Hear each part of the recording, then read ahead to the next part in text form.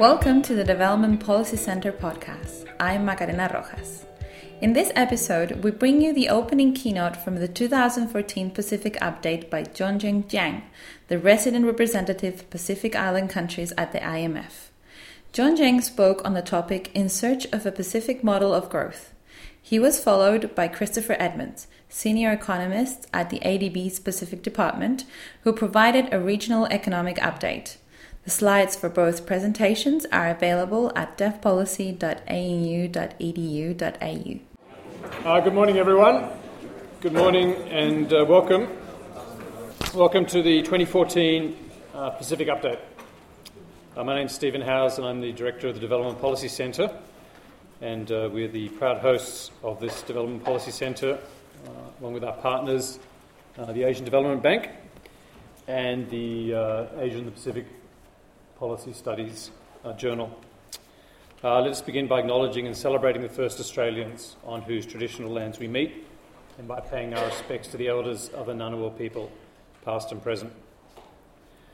This is the third year of updates since we recommenced them after a gap of several years.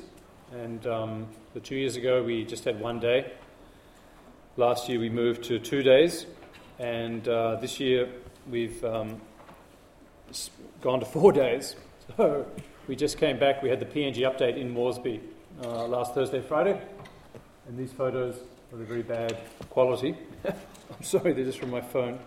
They show some of the preparations and then the just some slides from the update. That's the PNG Treasurer opening it.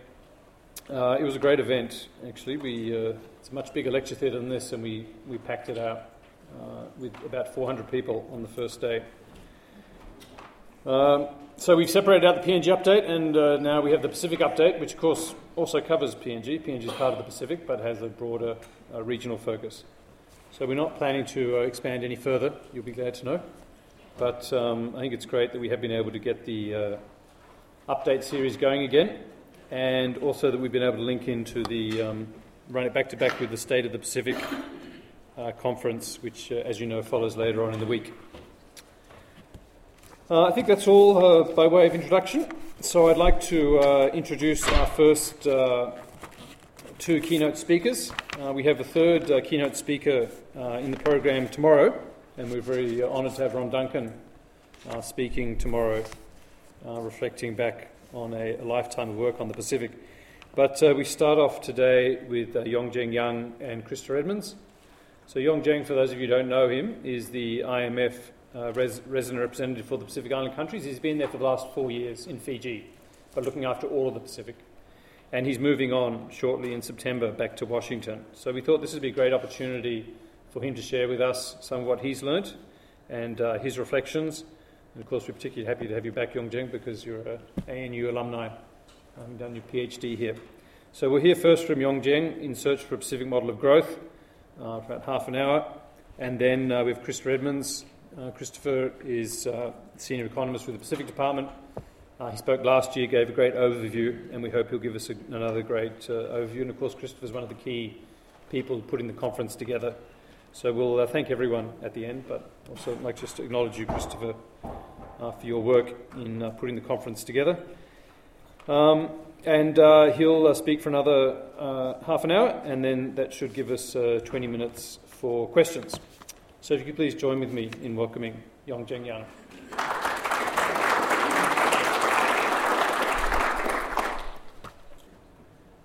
Great. Thanks a lot. Thanks, Stephen, for the introduction, and thanks everyone for being here. I'm glad to be back at ANU, though I didn't expect the weather would be this cold. So I'm having a little bit of trouble with my throat, so you have to bear with me, very cracky voice from time to time. But as Stephen mentioned, that I've been in the Pacific for the past 4 years almost, and I'm about to leave, so I'm going to leave behind me some reflections. Hopefully not bubbles, just some thoughts that from the past 4 years, what I've learned, what I thought might be useful to share. So What I'll do is I'll quickly provide an overview of growth performance of Pacific Island countries, and then I'll try to offer some explanation excuse me, why growth in most Pacific Island countries have been slow. And then what can we do to increase growth before I just offer a few concluding remarks. Now, you normally think that, growth issue is the purview of the World Bank, ADB. The IMF hardly ever get into long-term growth issues. But in my experience, this is probably the most frequently asked question to me and to my IMF colleagues when we visit countries. I think the reason is pretty simple, that growth is very important, it's fundamental for poverty reduction. And also, it's critical for job creation. We know in Pacific Island right now there are a lot of young people who are waiting for jobs. And in fact, if you talk around, many governments and central banks in the region have been under considerable political pressure to boost economic growth and create jobs. Another reason that Pacific Island policymakers are focusing on growth is that growth has been very sluggish in recent years. Works. In some countries, in fact, real income growth have barely kept up with population growth. So per capita income has been stagnating. But what is even more concerning to me is that growth in most Pacific Island countries have been slowing down over time. When I say over time, it's a long period, in decades. This, as you see this in this graph, is in sharp contrast with low-income countries. There we see growth have been going up over time. In this graph, we also see in the last 3 years, Pacific Island countries seem to manage higher growth. But you will see from the next graph that is entirely due to growth in two countries, resource-rich countries, PNG and Solomon Islands.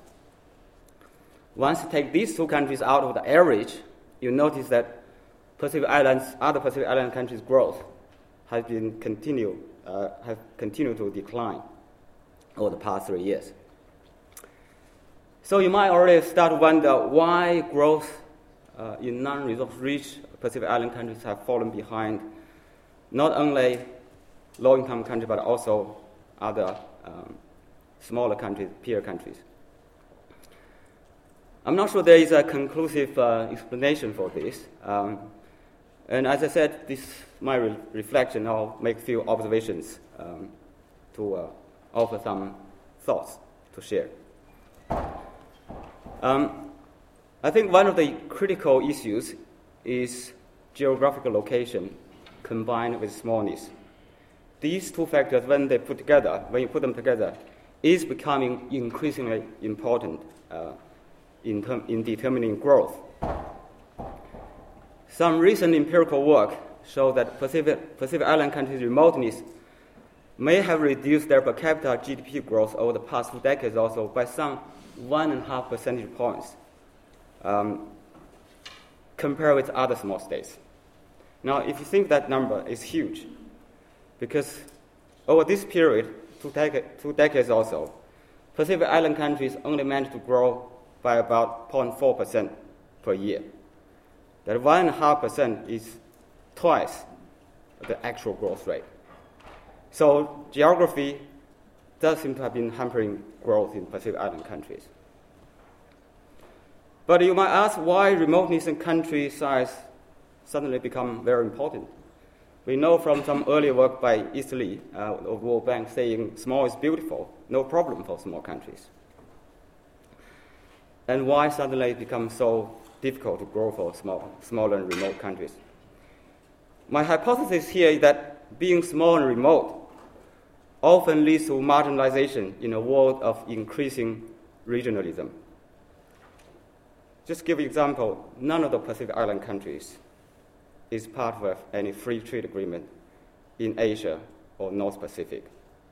PNG is the only exception, but PNG we know is a member of the APEC, but it's very large, it's very close to Asia. So it's almost in a different league. Moreover, being small and remote means that you are most likely to be left out of global supply chains. No Pacific Island countries have plugged into global supply chain of manufacturing or something like.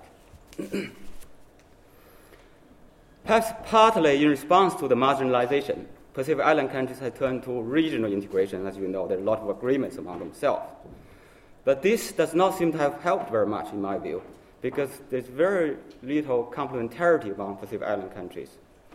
They produce very similar products and very little chance to trade with each other. Above all, even if these economies were complementary, they collectively constitute a very small market.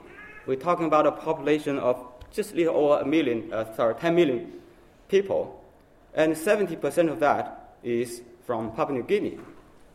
So, very small market for meaningful regional integration. I've been talking so much on geography and smallness. Of course, there are very important other factors that have affected Pacific Island countries' growth. I won't go into a lot of detail, but let me just turn to some of the more policy-related factors, if you like, to highlight the issues.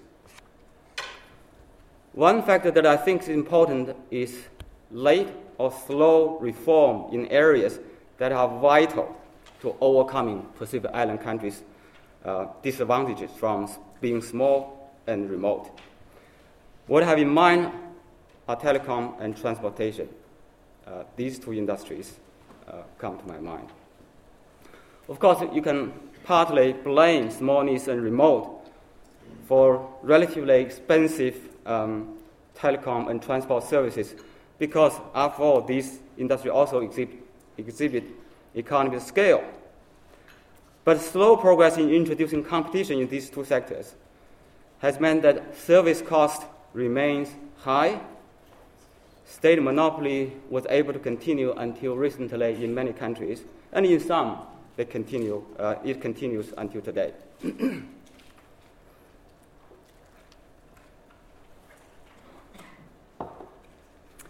Growth constraints vary from country to country in the Pacific. But I want to highlight just two more common issues. These are the relatively weak property rights and poorly performing public enterprises. The former is most prominently related to use of customary land, as you probably know. Uncertainty over land tenures often affects investment both directly and indirectly. When I say indirectly, I mean that these impacts arises from difficulties in using customary land as a collateral to secure bank loans. So financial market imposing a constraint, as we often heard from country office, imposing constraint on growth. But coming from the MF, I thought I would also mention the macro side of the picture. At the macro level, I believe there is a competitiveness issue arising from policy settings. As you know, most Pacific Island countries have a pegged exchange rate regime. That is not the problem. The problem is that a number of them have experienced very considerable currency appreciation over the past decade or so. The graph's been squeezed, so you don't see the scale of appreciation that much. It's my sort of conjecture that the currency appreciation may have contributed to weak competitiveness of particular two sectors, agriculture and to a less extent, tourism, in some Pacific Island countries. I wouldn't say in all. I'll come back a little bit on this issue later on. But the topic of this, speech is about a growth model. Do we have one? Now, given the difficulties I outlined, geography, policy settings, and so on and so forth, we wonder whether there is a particular model that Pacific Island countries can use to help them mitigate their disadvantages. And I've been thinking about this issue. If we can find such a model, then it will help us, development partners, and the countries in particular, to concentrate their resources and reform effort to make such a model work. We all know the standard thinking on economic growth is that countries will go through industrialization.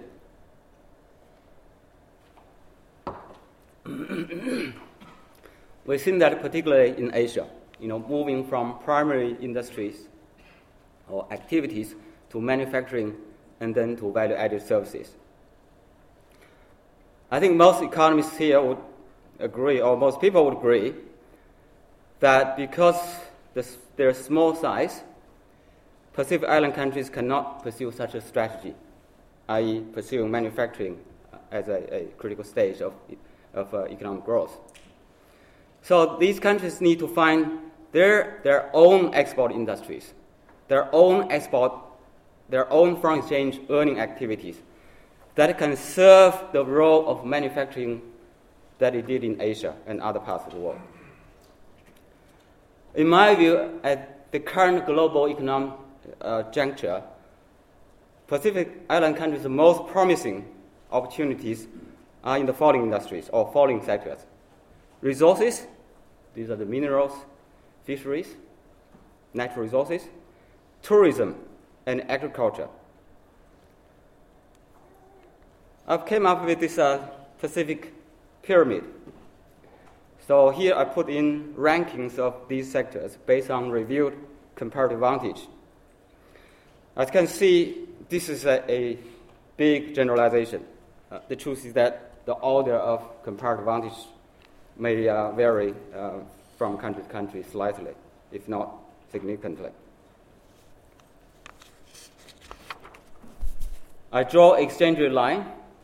It means that at current exchange rate level, natural resources, tourism are probably pretty competitive, agriculture struggling perhaps, and manufacturing has very little chance in general. And services, non-tradable services, are going to be difficult to compete overseas.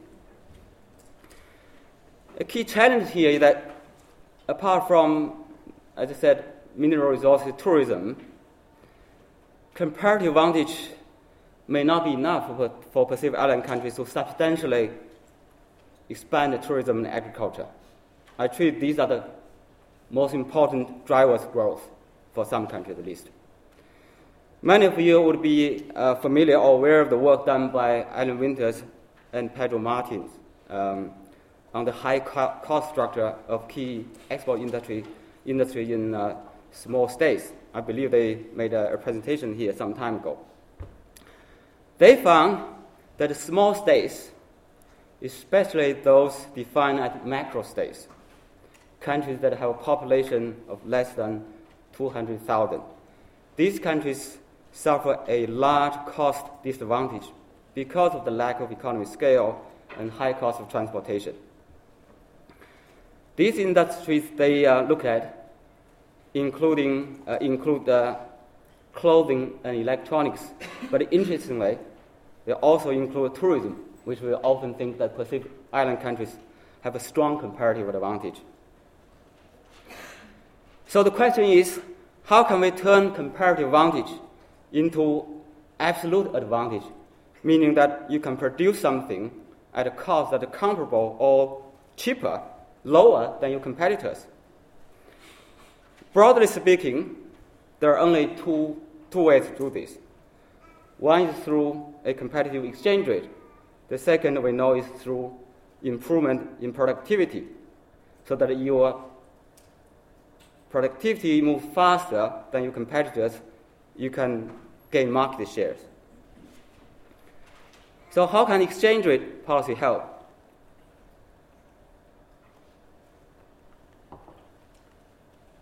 Oops, not yet. Well, at least in theory, it's very simple. A more appreciated exchange rate, as we know, that would allow local exporters to earn more in local currency. Right? However, a more depreciated local currency would also mean high inflation, as we know Pacific Island countries import a lot from overseas.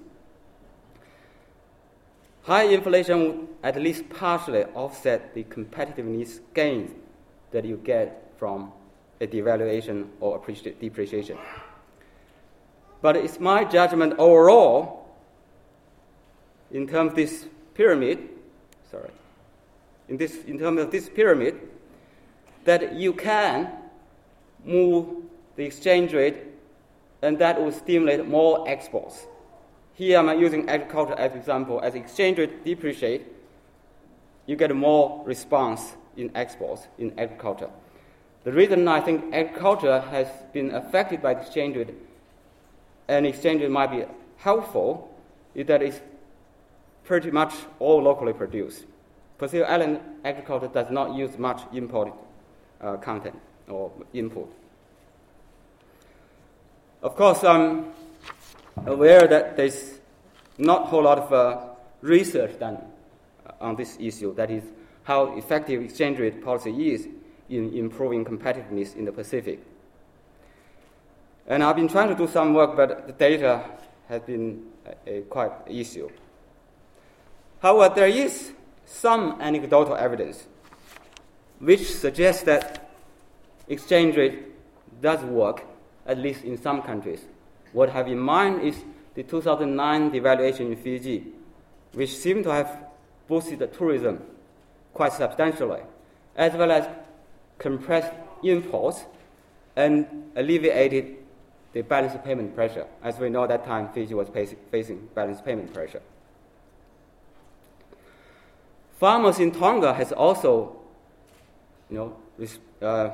responded extremely well to good prices overseas for pumpkins. And that happened in the 1990s, I believe, and it's now happening again in recent years. Exports of pumpkins and watermelons, I believe, too, are now gaining momentum. Perhaps so much on the exchange rate. Let me turn to the productivity improvement issues. On this front, I would say that Pacific Island countries seem to have done rather poorly. There's not a lot of empirical work done to support my claim. But if you look at the relatively slow GDP growth as shown earlier, over time, and compare with decent growth in labor force and investment, there's evident that it is evident that productivity growth in the Pacific has been rather slow. When we talk about policies to increase productivity, we often quite easily jump into the business environment issues, which quite often reflected in the World Bank doing business indicators. I'm not going to talk about that today. Obviously, these are very important areas of reform and critical for growth. What I'll do is I'll try to focus on how Pacific Island countries can strategically position themselves in a changing global environment. What I have in mind is the emergence of Asia as a global economic center.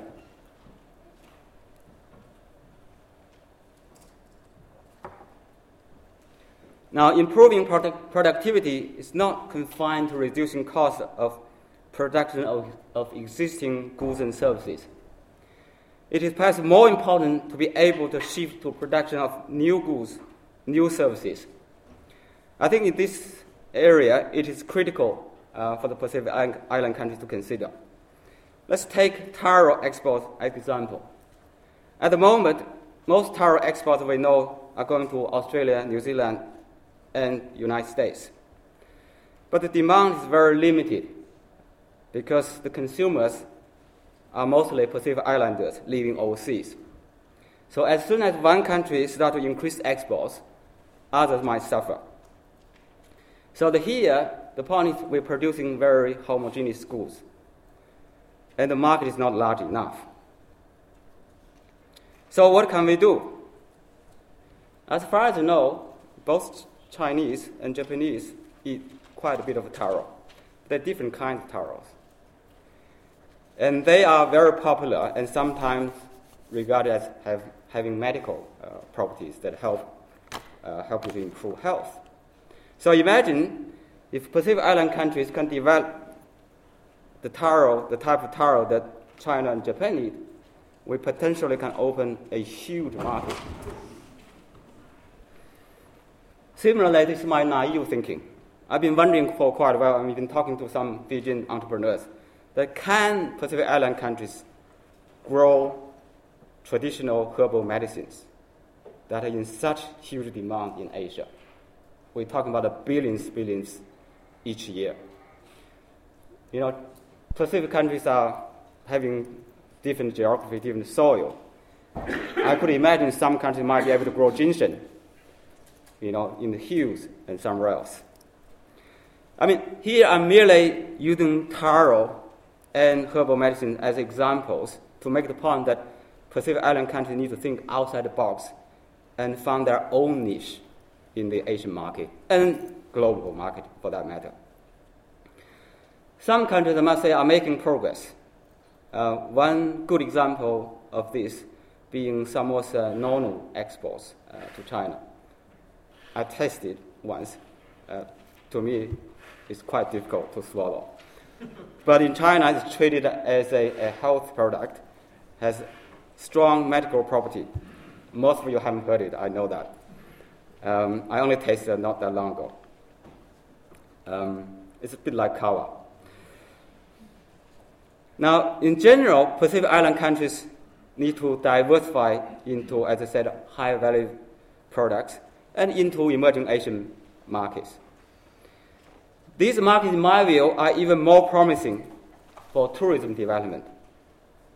Of course, Australia and New Zealand has been major sources of tourist arrivals in the Pacific and will remain dominant sources of tourist arrivals in the Pacific for a foreseeable future. But if you look at the Asian markets, the potential for tourism in the Pacific is huge. Last year, there were nearly 100 million Chinese went overseas. And that's China alone, of course. At the moment, Pacific Island countries pick up less than 0.1% of those tourists.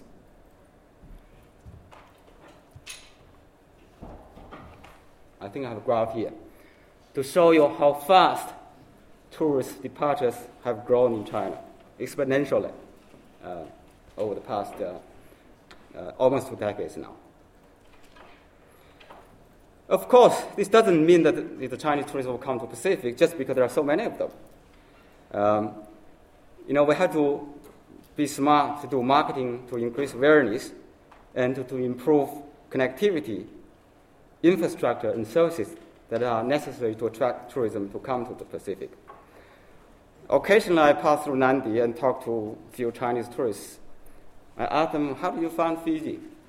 Oh, I didn't find it. It's just that I was Googling for somewhere to go. And in fact, one couple said I was planning to go to Maldives, but then it's all fully booked out. So I Googled and found Fiji, so I decided to try it. So you can see the extent of knowledge in China about Pacific Island countries. We're talking about Fiji, the most prominent one in terms of tourism. So talking about Maldives, let me show you how well they did. Started from the mid last decade, from nowhere. Now the tourist arrivals from China reached 332,000. In just 8 years, it's just grown just like a mushroom. And now the Chinese tourists in Maldives, the largest group, accounts for full 1/3 of all tourist arrivals there. Some people sometimes ask how they did that. To be honest, I don't know. But it's a Pacific Island country. It's an island country in the Indian Ocean. When I look at the map, the distance between Maldives and China are slightly shorter than to, say, Fiji. But most Chinese have to go to the Middle East and come down. So if you take that into account, the distance is just as far. if not farther. But maybe there is advantage. The Chinese like shopping. They go to Middle East and stop in Dubai or somewhere else, pick up few duty-free goods.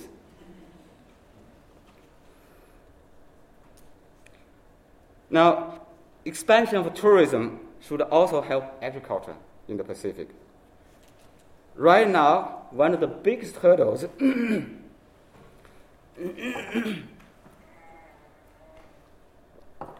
for exporting agricultural products from the Pacific to overseas market is high transportation costs. As we know, agricultural products are bulky. Increases in tourism in Pacific Island countries would mean that the local producers can export more to hospitality industries without incurring international transport costs. In fact, there can be considerable synergies between tourism and agriculture. Improving in agricultural supply would also enhance competitiveness of tourism industry. This is one area that I know that our USP colleagues have been working very hard. So I also have this pyramid to show the idea that if you can link up agriculture and tourism, and the two can reinforce each other to increase competitiveness. I'm fully mindful that there's not every Pacific Island countries has the prospects of increasing tourism and agriculture in the short run, or not even in the medium term sometimes, whether it's exporting to the traditional market or Asia.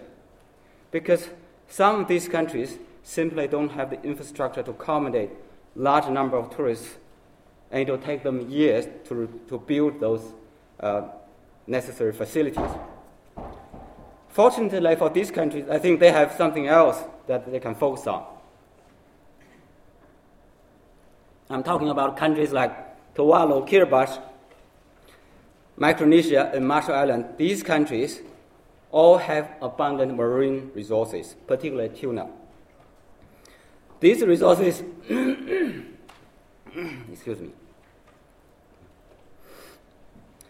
These resources are equivalents of gold and copper in PNG and Solomons. These marine resource-rich countries have large potential to increase value they can extract from these resources. What I think is critical to extract more from these resources is to strengthen regional cooperation, particularly so far as tuna is concerned. This reminds me of the excellent work done by Tom Compass and his colleagues. Tom is here, of course, in this school. They have shown that if Pacific Island countries can collectively emphasize, limit their catch of tuna to a profit-maximizing level rather than biologically sustainable level, which is actually higher than the profit-maximizing level, then Pacific Island countries can nearly double the annual profits. And that's my reading of the paper. I might be wrong, but certainly it seemed to me the potential there is huge. Of course, considerable progress has been made in recent years through the parties to Nauru Agreement, the PNA. But many people do agree from my contact that more can be done, including through strict enforcement of vessel day limits and restricting illegal fishing. Now, for Pacific Island countries that don't have immediate prospects to develop marine resources, agriculture, tourism, exports of labor services, to me, must be a priority. To be sure, labor service exports under the seasonal worker scheme have already become quite significant for several countries, such as Tonga, Samoa, and Vanuatu. At a time when there are so many young Pacific Islanders looking for jobs, these schemes can play a vital role for economic and social development. I quite often hear through my contact with my authorities that this is so critical for them. It's not just economic development, it's a social stability. It's for the generation, young generation, to gain skills to stand on themselves. One way to ensure a steady expansion of the seasonal worker scheme over time is, in fact, to make sure that these schemes to become part of the PESA Plus agreement. In my view, a development-oriented PESA Plus that realizes the benefits of seasonal labor scheme would be a very effective way of development assistance. We're talking about aid. This could be a very effective form of aid. I think I've talked quite a bit, so I'll try to wrap it up. To sum up my key messages, I'm sure by now you realize I have not been able to articulate a unique model of growth for the Pacific. My sense is that Pacific Island countries would have to do what other larger countries do in terms of finding a viable growth model, if you like. And essentially, they have to follow their comparative advantage in pursuing outward-oriented growth, which is, so vital for small economies. If you're large, if you're China, your domestic market is large enough to sustain you. Even China, we know, of course, have a very outward-oriented growth strategy. However, given Pacific Island countries' uniqueness, it is more difficult for them to, if you like, exploit comparative advantage. Countries will need to work really hard to find their niches. As I mentioned earlier on, you need to think outside the box. It is also in this context that I think is also very critical that Pacific Island countries need to make sure their exchange rates are competitive so that their comparative advantage can indeed turn into absolute advantage and translate into export opportunities. An overvalued exchange rate, if you like, can drown any comparative advantage you may have, looking at that pyramid that I showed you. Given there are only a small number of industries and activities that we can identify that the Pacific Island countries have comparative advantage, I think there's perhaps a chance that the governments and development partners could perhaps more strategically target resources to support the necessary infrastructure and logistics to create an enabling environment for industries and activities that could become growth drivers. To make these drivers work,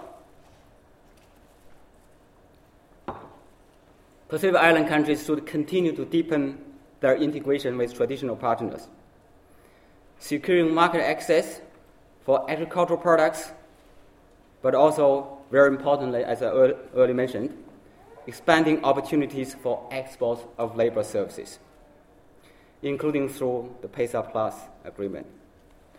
At the same time, I think it's critical for the Pacific Island countries to move quickly to establish strong commercial ties with Asia, as Asian economies are the most dynamic sources of demand for Pacific Island countries' goods and services.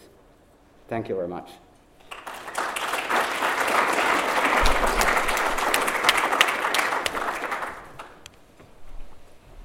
Oh, thanks very much, Yongjing. I'm sure that will generate lots of discussion. I thought it was a very nuanced presentation. But please hold your questions because we will first hear from Christopher Edmonds, who will give us a regional economic update, and then we'll go to Q&A.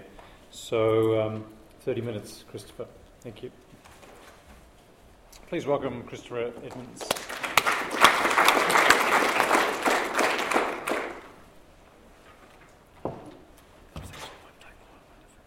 It's on the screen, unfortunately. I'll get it when I go there. Okay, so good morning, everyone, and thanks for coming out on this brutally cold, at least for me, coming from Manila, Monday morning to talk about this. And thanks to Yongjing for an extremely interesting presentation. It's so refreshing to hear an IMF macroeconomist really focus on the sectoral and sort of structural adjustment issues My DG recently made a joke that we have a department that's doing all this very intensive macro stuff, and now IMF, the SUV office, is coming out with all this stuff, sort of looking at the fundamental growth engines in different sectors. So I think that's good, and a very interesting development. Anyway, I've been given the onerous task of trying to provide a regional economic overview for an extremely diverse region, in ADB's case, a region that covers 14 countries. I hope in the course of this I can give you a flavor. You'll see that actually there's a fair amount of overlap when we look at sort of what are the key things I would look at when I look at sort of what's driving, quarter to quarter or year to year growth trends in the region. It's exactly the same sectors that Yongzhan just highlighted in his excellent presentation. What I really hope to do, I guess, as an objective is entice you to take the effort to go and look at these two ADB publications. So, as part of the work we do in the Pacific Department of ADB is to come up with quarterly economic updates of developments in the region with two publications. So, on the first and third quarters, we have the Asian Development Outlook, and now the Pacific Economic Monitor is the other one that comes out in the odd quarters. So, and I encourage you to take a look at that. We benefit greatly from our network of economists and contacts in the region to try to put together the best available information on what are the developments in the different countries. Just quickly, ADB has somewhat of its own unique definition of the Pacific and the countries that we serve. So my comments will be confined to these 14 countries. I guess the interesting country that a lot of people don't include in the Pacific is Timor-Leste, but actually in many ways it bears a lot of similarities to some of the other economies of the Pacific, and it's really kind of the bridge between Southeast Asia and the Pacific looking forward. Okay. Just quickly, in terms of what's happening globally, in general, the global economic environment is improving.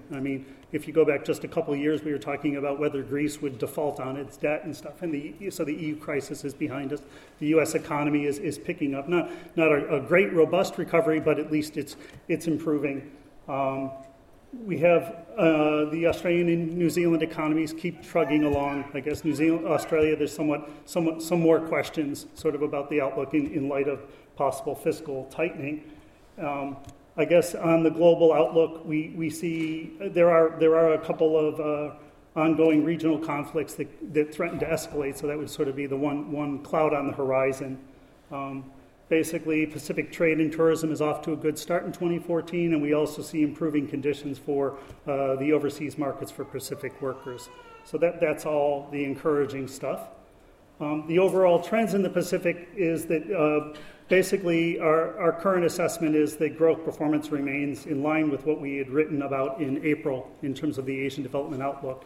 The numbers I'll be speaking to in this presentation draw from the ADO, because I don't want to preview too much of the Pacific Economic Monitor that's coming out early next month. So I've been told to stay away from those numbers. I'll sort of hint at them. The big story is regional growth is definitely strengthening in 2014, and in 2015 it's going to hit this stratosphere for reasons I'll explain. We do see some trends towards rising inflation.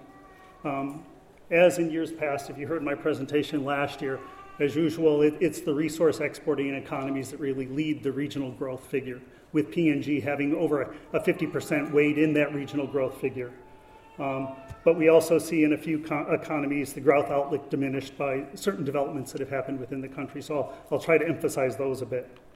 Okay, so the overall outlook, you can see, compared to 2013 was a pretty rough year in the Pacific with, at a regional weighted basis, average growth of only 4.8%. And as Yongzhan said, in many of the countries, this level of growth didn't even keep up with population growth. And that's been the trend for the last decade or so. So this year we're projecting, well, the ADO projected 5.4% growth regionally. But then you can see that astounding figure of 21% growth projected for 2015. And the reason for that, I'll come back to it when it's basically the LNG exports coming online in PNG. So you're going to have this 1 year burst of growth rate from PNG, which will mitigate after 1 year. But it's going to, regionally, it means a huge thing, growth, rising growth at a regional level. I meant to start my time clock so I keep track of time. because Steve, you're not holding up a little. Okay, I want to stay on time. So at a regional level, that regional growth sort of hides, again, disparate growth across the countries, where you have sort of the big four economies with slightly stronger growth, and then you have much more sluggish growth, barely keeping up with population growth in the South Pacific, the small island economies, and the North Pacific. And I'll talk quickly about sort of the growth drivers and the drivers of the growth trends in these different economies. And as I said before, essentially earlier developments and the economic indicators coming out early in the year are leading us to probably moderately downgrade our growth projections for this year at a regional level, and slightly for 2015. But we're going to leave 2016 growth about the same in the Pacific Island economies. Okay, so the light blue bars are the big four, is the overall, including the resource exporting economies, and the small blue ones are the ones excluding PNG and Timor-Leste. Okay. So I think, again, given the complexity of the region, I think it's useful to sort of think about five key drivers. So if you can keep track of what's happening in terms of these five things, you can get a pretty good feeling for what's happening to growth in these countries.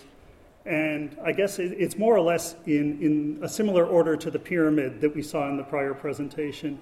In terms of growth is really being driven by resource exports and resource depletion across the countries, again, just given the size of the resource exporting economies. Public sector performance is another sort of key driver. So many of the smaller economies are basically driven by public expenditures because the private sectors tend to be relatively small. And in the countries that have had better performance lately, particularly large increases in their fiscal expenditure, they really struggled with ramping up the public sector capacity to implement that spending effectively.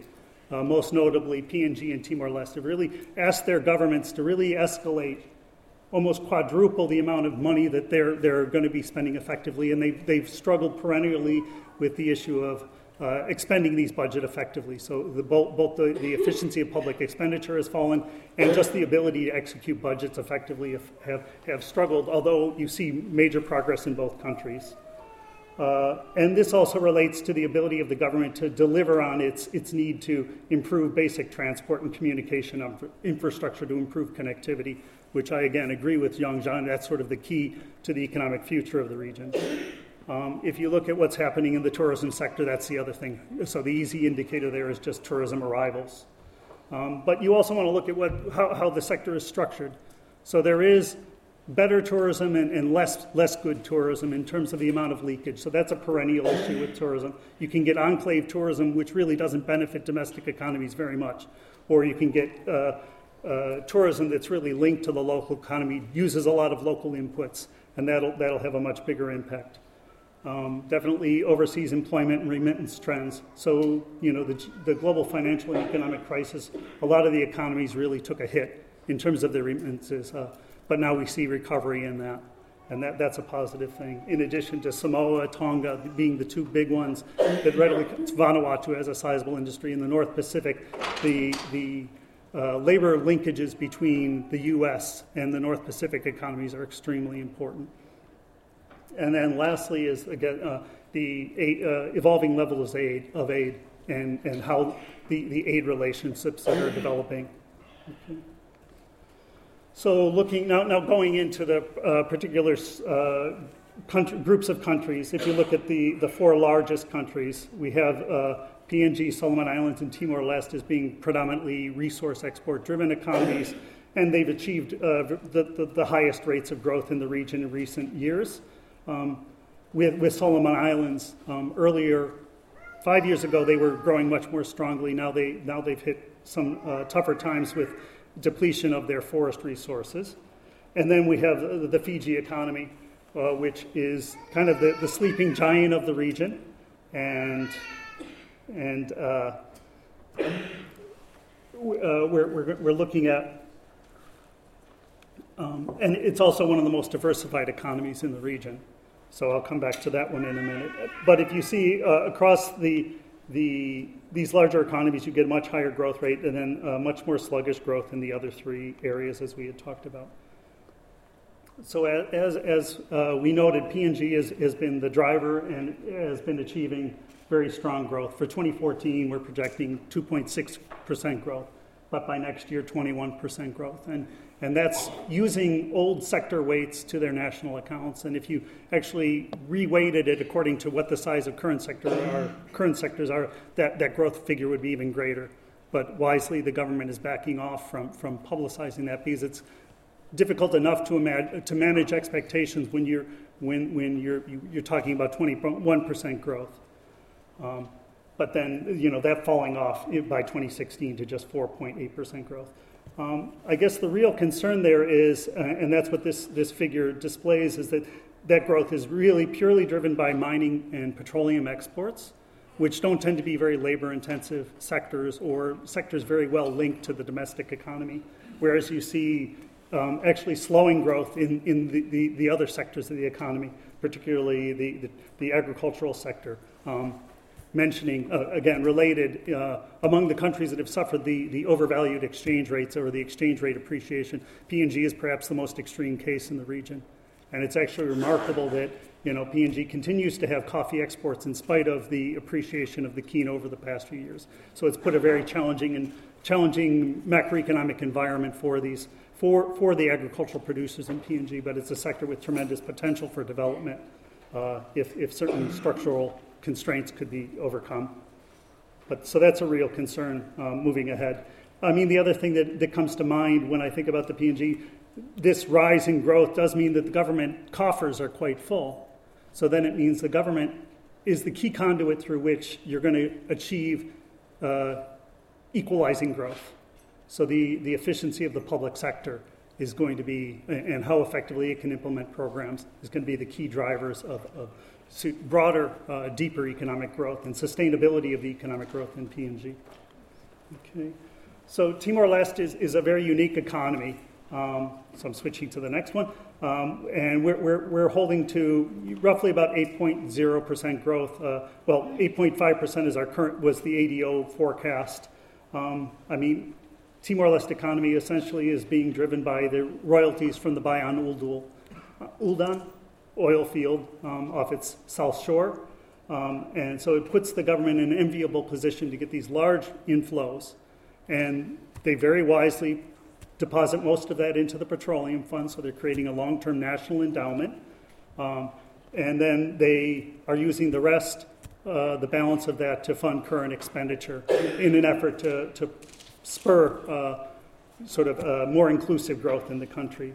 But so they have these huge oil revenues. They maintain a budget surplus, and they deposit huge funds into the petroleum fund.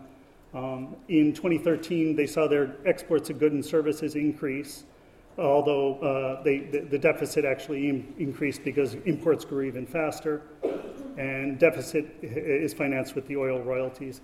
In 2015, the government has scaled back slightly its capital investment plan. So earlier years, comes back to the challenge of asking a government to scale up its expenditures so quickly, and the difficulty of implementing such massive scale projects so quickly. The earlier budgets in this decade definitely had very ambitious spending plans that were annually underexpended. So now the Ministry of Finance is trying to work with the line ministry to sort of scale back expectations and get expenditures to come in line with what's budgeted. So that's a very good development. But when you look at non-petroleum growth, it's really being driven, and inflation, it's really being driven by budget execution at this point because the petroleum sector is such a dominant force in the economy. In early 2014, one worrying sign is that we see private sector growth moderating, at least as measured by credit to the private sector. So there's been a slowdown in that. And that of course, is the hope, is that the government policies can spur diversification of the economy through the retail, transport sectors, tourism, agriculture. These are the sectors that the government strategy sees as being the growth potential. But the early 2014 has shown that credit is slowing down. And tax revenues are also slightly down.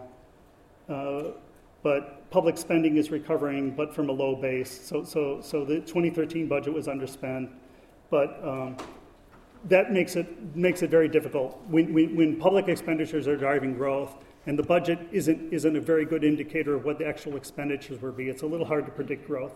And we also have Timor-Leste is a relatively new country where they're still working on their national accounts.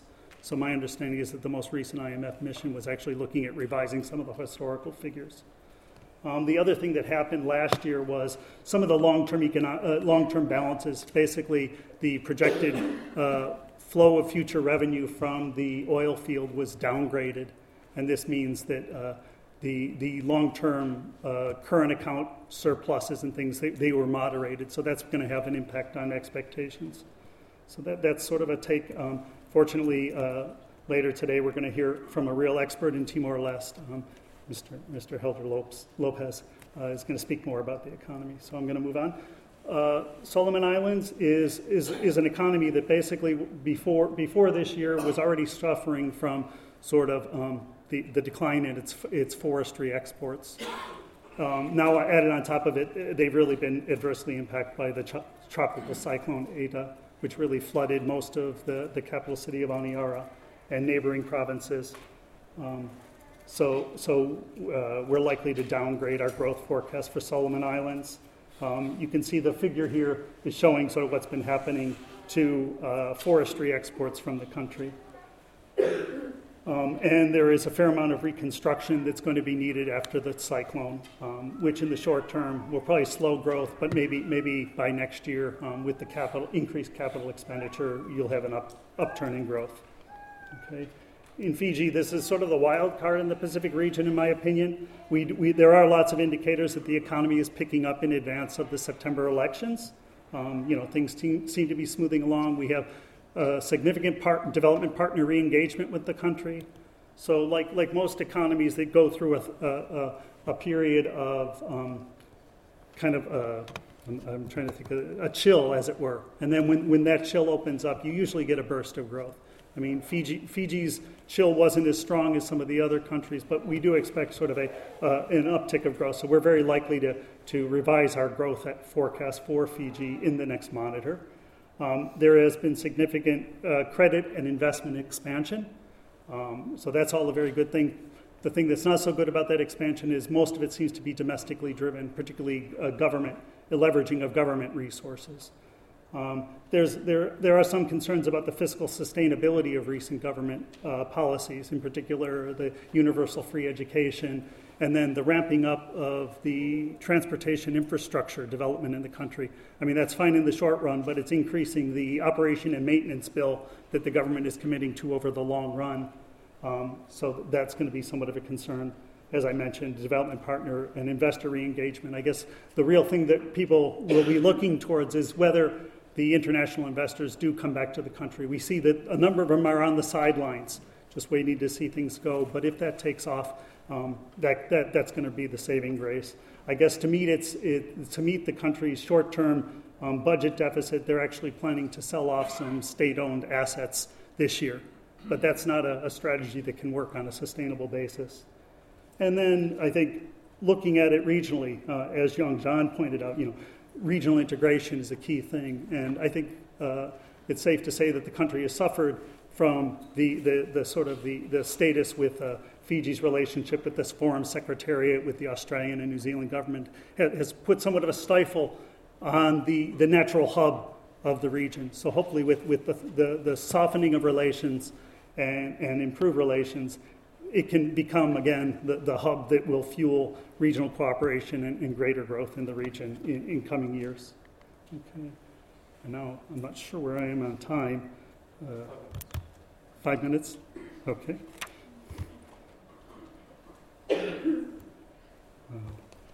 Start that. Okay. Then I'll be very quick. So looking at the South Pacific, we have the very diverse economies of Cook Islands, Samoa, Tonga, and Vanuatu, with more moderate growth rates. Cook Islands is by far, is sort of a close partner of New Zealand, very strong migration ties, and a very highly tourism-dependent economy. with a high per capita income. Vanuatu is somewhat similar, a little more diversified, but a large tourism sector as well, but agriculture, other sectors. And then Samoa and Tonga, Samoa having very good policies in place, but not really seeing the growth uptick. That's a puzzle for it. In all the countries, we have relatively large public sectors limiting fiscal space. So the need to reform SOEs, to improve the private sector environment is key, particularly in Tonga. And there's a need in all countries we see to increase fiscal space, to increase resilience to external shocks. A number of these economies have been subjected to repeat natural disasters that have had really adverse impacts on the economy. Samoa, I'm thinking of Samoa, but also Tonga last year had I guess that would have been 2013, had a big typhoon. So the North Pacific economies, Marshall Islands, Federated States of Micronesia, and Palau, tend to have much closer ties to the U.S. They all have compacts of free association, providing annual budget support with the U.S. each year, migration rights into the U.S. They are some of the smallest and most remote countries, particularly I'm talking about FSM and Marshall Islands. They've struggled for the reasons Jean said, because of the small size and remoteness, to find a lot of engines for exports or growth. Palau is a country probably in a very different position because of its relatively strong private tourism sector, but the need to improve connectivity, to carve out niche markets are there. All the countries are facing fiscal adjustments now with the expiration of the Compact of Free Association in 2023. So countries are making efforts to create trust funds to fill that gap, although with at best mediocre success in building up those trust funds to necessary levels. Okay, and Palau is a country where actually visitor arrivals are coming in a little lower than expected. 2013 was a particularly bad year for tourism in the country, but now flight connections have been restored. And there's been this issue about capacity constraints for tourism arrivals in key peak seasons of demand, both in terms of the public infrastructure and then just availability of accommodation. But the government does seem to be taking some actions there, with the ADB water sanitation project being an example of sort of the government recognizing the important role of public goods in tourism development and making the investments needed to sustain its growth engine. Okay. I think this is the last group. The small island economies, Kiribati, Nauru, and Tuvalu. So in general, the countries have had low growth rates, although you see Nauru with two things. The regional processing center has been a real windfall to the economy, driving growth very small. Again, with a small base, a little bit of difference can really propel growth. And all of the countries are appreciating growth from greater fishing license revenues. So that's the hope is that they can turn these sort of windfalls. We don't know how long that will last. If they can if they can transfer some of those windfall revenues into trust funds to reduce reliance on ODA and improve intergenerational equity. That's what we're advising. So all countries are working on putting more funds into their trust funds or establishing a new trust fund in Nauru. So ADB is working very closely with the government on that. Okay, I'm going to skip the inflation outlook because it's not that interesting. In terms of looking at the risks and issues, definitely what Australia still tends to be the anchor for most of the economy, most of the economies in the region. So Australia's economic performance will be key. We have the elections in Fiji, Solomon Islands, and Tonga for later this year. So those will could have an impact on the growth outlook. Again, the fragility factor. I mean, the Pacific Islands are always one typhoon away from a major shock to their growth. Commodity price changes in light of the reliance on commodity exports for the growth engines, and then impact of global economic developments through first and second round effects being the other major risk factor. Okay. So outside the export-fueled growth, the near-term growth outlook for the Pacific economies continues to be fairly tempered. But there are new and emerging growth opportunities, some of which, Yongzhan again discussed in some detail. I guess my only difference on those, if I look at fisheries, the sustainability of the tuna fishery, I think might be, specialists, and I'm really looking forward to the session tomorrow on this, might differ in terms of how sustainable the current levels of extraction from the fisheries will be. And you also have opportunities in aquaculture, biofuels. So there are technologies changing. I'll try to finish over. So again, ADB is looking into longer run research into the growth strategies with a study called the Evolving Economic Linkages Research. And we're going to be looking at these things in more detail. I think the real puzzle is not just, so now that we sort of know where the changes are needed, how do you change these institutions where the status quo is so ingrained, where you have things like the land tenure problems and how do you change that? So we're going to be trying to look back and see where they've made change. So I think you can find examples in the region where some countries have made some progress on the land issue, for example. If you look at Vanuatu, and we're going to be trying to look at those lessons and look at the keys to tourism sector development at a very micro level, at really trying to develop case studies. So that's a stream of work that we're starting this year, and hopefully I'll be able to give you a much more interesting report next year. And a final word, just a little plug. So if you look at the priority of improving the linkages, reducing the transport costs of the region, actually I think the ADB portfolio aligns pretty well with this. So we're working a lot on infrastructure, transport and ICT infrastructure. We also view PFM as being a major priority in terms of the key role, hopefully I've hit on it a few times, the key role of public financial management and efficiency of public expenditure, delivery of public goods to the growth prospects of the region, and also carrying out technical assessments. So ADB is eager to continue to work with countries to figure out ways to sustain their current drivers of growth and identify and develop new growth engines. And so thank you very much. I have a couple of links there. The presentation will be distributed afterwards. So the monitor series will be the next monitor will be released on July 3rd.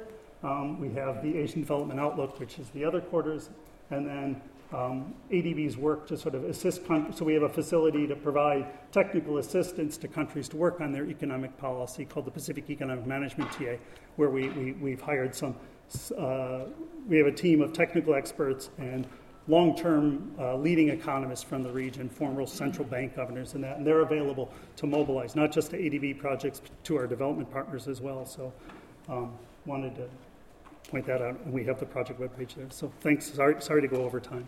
Thank you.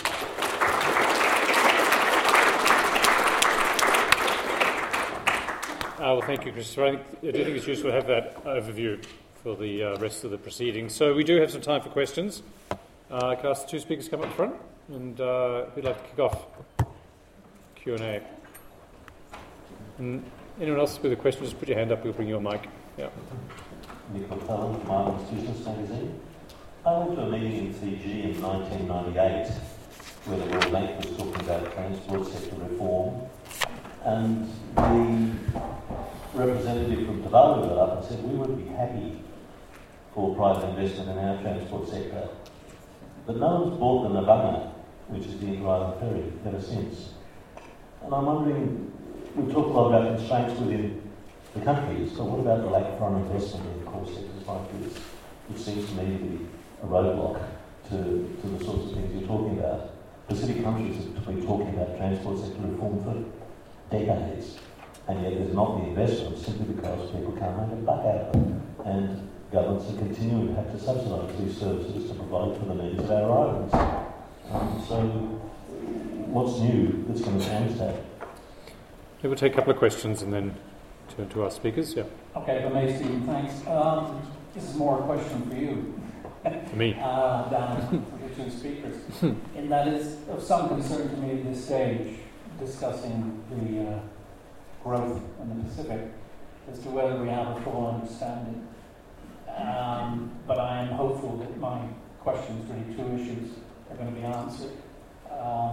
first by yourself in the next session, in terms of the quality of this growth. And somewhat related to that is the totality of our understanding. As Christopher said, I'm pleased to see that the IMF are looking beyond macroeconomics and price influence to micro-structural issues, but then it goes even beyond that. And this is a little embarrassing perhaps at this stage to mention this, but some 30 years ago, Bertrand Watters described the MIRA theory of growth, which we seem to have forgotten. I never liked that particular theory because it, to me, would lead the islands to the excuse of, well, we found our growth in migration, remittances, aid and bureaucracy, whereas in fact, those factors have perhaps negatively impacted on what others would like to see in terms of domestically produced growth. And I know of many businessmen in the islands and all these islands over many years who have tried with great frustration to generate jobs, incomes through new businesses, and be frustrated by the negative impact of inelastic supplies of international assistance and by the prevailing political economy in these islands that does not necessarily readily support change. And then perhaps... So perhaps come to the question. Well, the question is Ron going to deal with that later in the session? That's the question? Yes. Well, look, let's leave that question aside because Ron will talk about what he wants to do. But I think let's make it a question to the speakers. I mean, is this, are you ignoring the MIRA model? I'll deal with the quality of growth in Iran. There is an issue of quality of growth, especially in the resource-rich countries in my view. Christopher showed the fantastic growth into, we have different coverage, I don't know about some of the things, but PNG, they have fantastic growth over the past decade or so. But if you actually look at the spillover to the wider economy, it's not huge. I mean, it's significant, but it's not huge. Take PNG, for example. The LNG project was about 100% of GDP, country in scale. It did generate quite a bit of demand throughout the economy, construction booming, retail booming, and so on and so forth. And I think last week, John Gibson gave a presentation in PNG shows that poverty did not really fall between 1996 and 2010. Now, the World Bank has a different view on that, because John started from 1996 and then compare 1.5 decade later. Well, World Bank did what they did a simulation based on macro data, and they found that in the early 2000s, there must be a sharp increase in poverty. So if you look at from that point, then to 2010, there was quite a drop in poverty. So I'm saying is that, yes, quality of growth is an issue, but it has benefited to a significant extent of the economy and people. And much more needs to be improved, of course, and in the case here you can talk forever about security and all other issues, about expanding private sector to improve the pace of growth, the quality of growth. Quick on Iraq, the tourism thing that I talked about is reminding another model called SICE, the small island tourist economies. There was a profit model as well. Iraq it fit into the remittances civil labor scheme. But I think this issue is still being debated whether aid or remittances have any negative impact or not. My sense is that depending how you use it, I'm more positive on remittances, perhaps less so on aid. But that's very debatable. I know that there are hundreds of views on this, so I'll stop here. Okay, let's see. So thanks very much for the question about private sector investing in infrastructure. And you're right, it tends to still be mostly a public sector realm, working with development partners like the ADB to finance these major infrastructure projects. I mean, to some extent they're public goods, but you're right, there are opportunities for PPP in these areas. And there are a few examples of PPPs. I think the Lake Port development ADB has in PNG. I think there are private sector components to that. I know the current discussions of the development of the T-Bar port outside Duluth. Again, we're talking about strong PPP. So I think in the countries with relatively larger markets, there are some examples of these. In the smaller economies, I think again, just overcoming the scale. Because private sector investors usually like to think, they round to the nearest 5 million. So they're probably, this is what our experience is. They're just not interested in dealing with the investments in the smaller economies. The other thing that have really struggled in terms of a lot of the transport infrastructure is the government's unwillingness to set aside community service obligations. So they want to, try to serve the whole country. Politically, it's not feasible to say, no, we're the other islands, yes, we'd like to serve them, but it's really not affordable. So that obviously, when you include those sorts of things, it becomes, less attractive to overseas investment. And obviously, the investment environment becomes a concern where you have, a history of poor performance and it makes them relatively risky investments.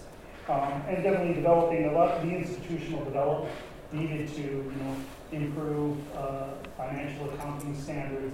Basically the institutional backbones of solid investment is a work in progress in the region. I think ADB's private sector development initiative is taking concrete measures in this area, but again, it's not comprehensive, and we're definitely looking to improve public-private partnerships in major infrastructure investments in the region. In fact, our ADB Vice President of the Private Sector Operations Department just recently, I think earlier this week or last week, was making a tour of the region. So ADB is looking to try to improve that potential. The other example that comes to mind is the telecom in Digicel in PNG is kind of held up as being a real example of a very positive PPP experience in the Pacific. So hopefully as we have some successes in these areas, we'll see more and more of that because, compared to what the development partners can put in, private sector finance is so much greater, and it is going to be the key to longer term growth. Okay, great. Questions? Yep.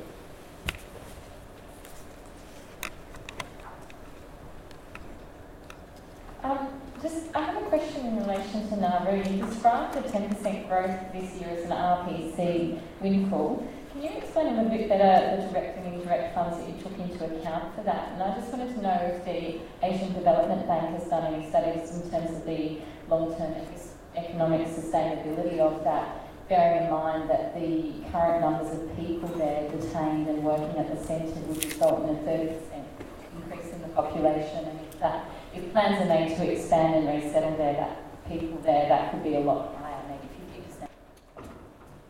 G'day, Tobias Hart from the World Bank. Just first point, I guess, is I think the World Bank's gone a little bit further than easterly stuff on small is beautiful. So I think, given we're in the same office, we should exchange some notes on this. Secondly, it's a question. I guess what I see is that, remittances and aid are bidding up the real exchange rate, right? So is there a tension between labour mobility and remittances and the other growth enhancing measures you mentioned? And I guess more broadly, there's a question, we can say that perhaps aid and remittances aren't good for growth because they move you the wrong direction along your pyramid. But that's not the same thing as saying they're not very good for living standards and development. I think you might be able to make a case that growth is harmed by higher remittances and high levels of aid because of your real exchange rate effects. I think it would be very difficult to make a case that aid and remittances were bad for human development outcomes and consumption, which we should presumably be equally concerned about. So how do you approach that kind of trade-off?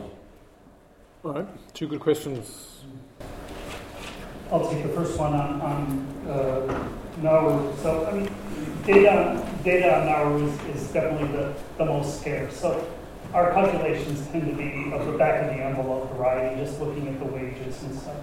I mean, guessing the future of the RPC is something I wouldn't venture to try to guess. I mean, so we're just looking at sort of at current levels, and you also see some of the things going on with the visa fees in Nauru, again, leading to greater public expenditure. So I mean, this is just sort of looking at it in the current and not really making any projections. I mean, the other thing that Nauru does have going for it is that the phosphate, the secondary phosphate, the exploitation of the secondary phosphate exports have resumed. So that's helping the country. I guess implicit in my discussion in Nauru was I guess underlying it was the Nauru government should think of RPC as not being sustainable, as something not likely to go on forever. So that's, again, the argument for why you should be putting as much of the revenues from that windfall into a longer-term trust fund as possible. A trust fund very much unlike the previous trust fund in Nauru. Great. Tobias, thanks for that thought. On aid, as I said, there have been a lot of debate. It's very hard to say that aid is not helpful for raising living standards. I think everyone agrees. And I remember I did a paper showing aid has a negative impact on growth. One of my colleagues in Washington jumped at me, could you imagine what the world would look like without aid in the Pacific? I said, yeah, that's very hard to imagine. So the problem is aid is helping raising living standards. But then the question is, there is payoff. We're raising current living standards, but we may, I should say may, be lowering future living standards.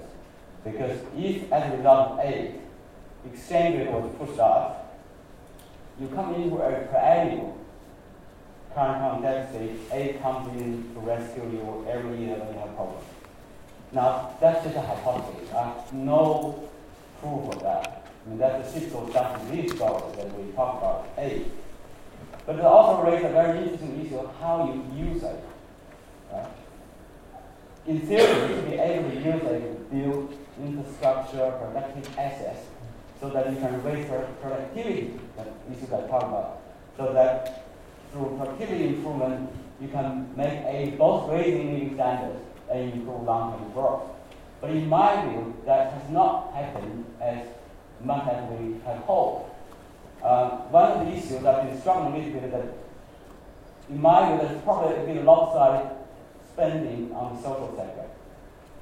We added a lot of university students to USPs, to Fiji National University, and so on and so forth. But we found a lot of those kids don't have a job. So we're producing a lot of human capital, but without jobs provided to them. So I think my personal view is that there is a scope for the aid to move to more productive sectors to get young people a greater chance to increase growth as well as living standards. Remittances, as I said, I'd probably be more positive. There is an argument that may have a brain drain impact. The other one related is that it raises the reserve wages of, say, farmers. Because they're getting remittances regularly from their family members living overseas, they're not willing to take low-paid jobs like farming. So through that lens, you can see there could be potentially net impact similar to aid. But I think the one thing different is that if seasonal worker scheme works and those remittances come from employment directly from overseas, at least we got more young people employed. We can think of, like in the aid, how to use remittances better. Some countries in Africa now issue diaspora bonds, trying to put them into investment purposes. Maybe this is something World Bank, ADB can think about how Pacific Island countries too, how to make better use of remittances. I'll stop here. Thank you. Okay, well, look, we are a bit behind schedule, so I'm afraid we'll have to stop there. We will try and allow more time in next sessions for questions. I'd like to thank our two speakers for getting us off such a stimulating start, and I hope those are issues we'll revisit throughout the sessions, and of course we look forward to Ron's perspective tomorrow. These are the big issues facing the Pacific. But let me end this session by once again welcoming you, especially those who've come a long way. I do apologise for the cold weather, but I hope we'll be able to compensate for that by the warmth of our discussion over the next 2 days. So please have a cup of tea and coffee, and we'll start again in 15 minutes. Thank you. You have been listening to a podcast from the Development Policy Centre. For more information on our work, visit our website at devpolicy.anu.edu.au. To join the conversation on Australian aid, Papua New Guinea and the Pacific, and global development policy, visit our blog at devpolicy.org. At the blog, you can also sign up to our newsletter for all the latest updates or connect with us on social media. Thanks for listening.